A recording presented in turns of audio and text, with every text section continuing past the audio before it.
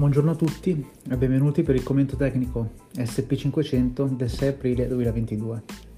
Ieri sera, dopo un pomeriggio caratterizzato da un'apertura in piena manipulation americana, in quanto alle 15:30 con il futures siamo andati a fare il raid dell'intermediate high fatto all'apertura di London, cioè alle ore 9.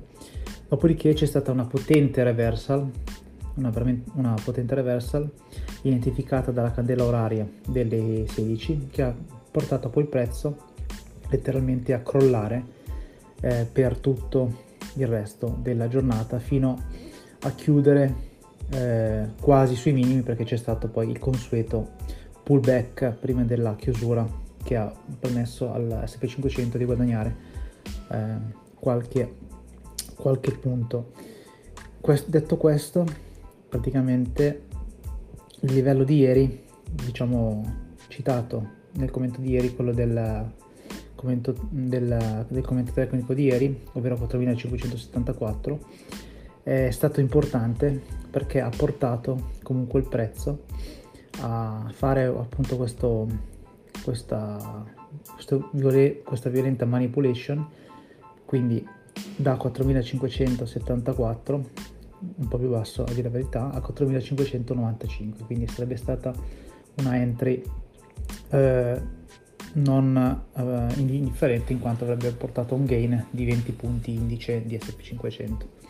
Quindi il livello di ieri era un key level segnalato e avrebbe portato ad un gain non indifferente. Dopodiché, appunto, se uno non avesse chiuso in fretta, quindi se uno non si fosse accontentato di questi 20 punti, il prezzo avrebbe comunque lo avrebbe portato a prendere la stop loss, in quanto c'è stata una potente reversal con chiusura quasi sui minimi del 1 aprile, però diciamo che sono stati quasi rivisitati.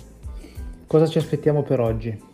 Oggi giornata molto importante, così come domani, perché alle 20 orario italiano verranno rilasciati i verbali della riunione dell'FOMC, quindi sulle aspettative di politica monetaria e sull'aumento dei tassi. Sappiamo che la Fed alzerà i tassi ad ogni sua riunione, solo che qualche suo membro ha anticipato in questi giorni che l'inflazione è veramente troppo alta e quindi intendono combatterla un pochino più ferocemente. Quindi il mercato si aspetta anche un aumento non di 0,25 basis point dei tassi USA, bensì dello 0,5.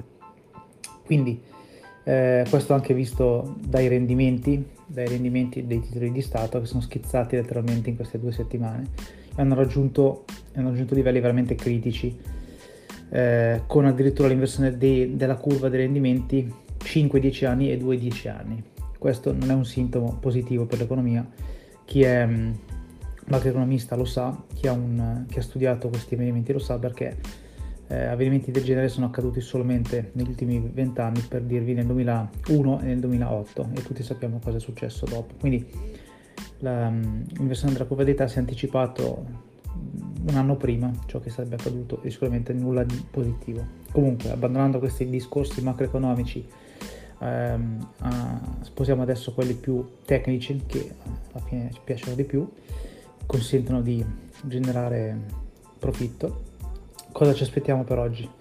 Praticamente ci aspettiamo che il prezzo faccia rivisiti innanzitutto il livello di 4510 che abbiamo toccato appunto il 1 aprile, e quindi ci aspettiamo che anche oggi questo livello venga toccato. Dopodiché è probabile, ci aspettiamo una continuation, una continuazione nel pomeriggio fino sotto 4005, quindi con primo target 4490.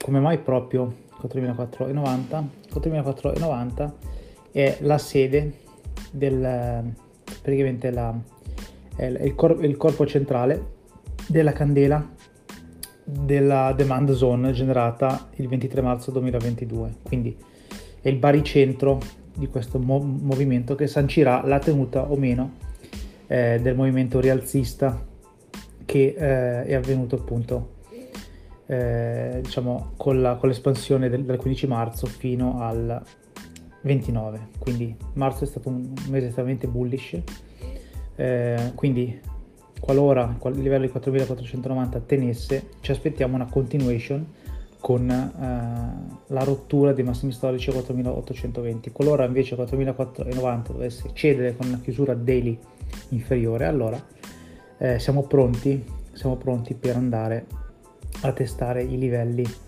delle imbalance lasciate aperte fino addirittura dapprima a 4416 per l'esattezza, dopodiché addirittura fino a 4270. Comunque è ancora presto per parlare di questi target, anche perché il nostro spartiacque è 4490, che ci aspettiamo che venga toccato nella giornata di oggi.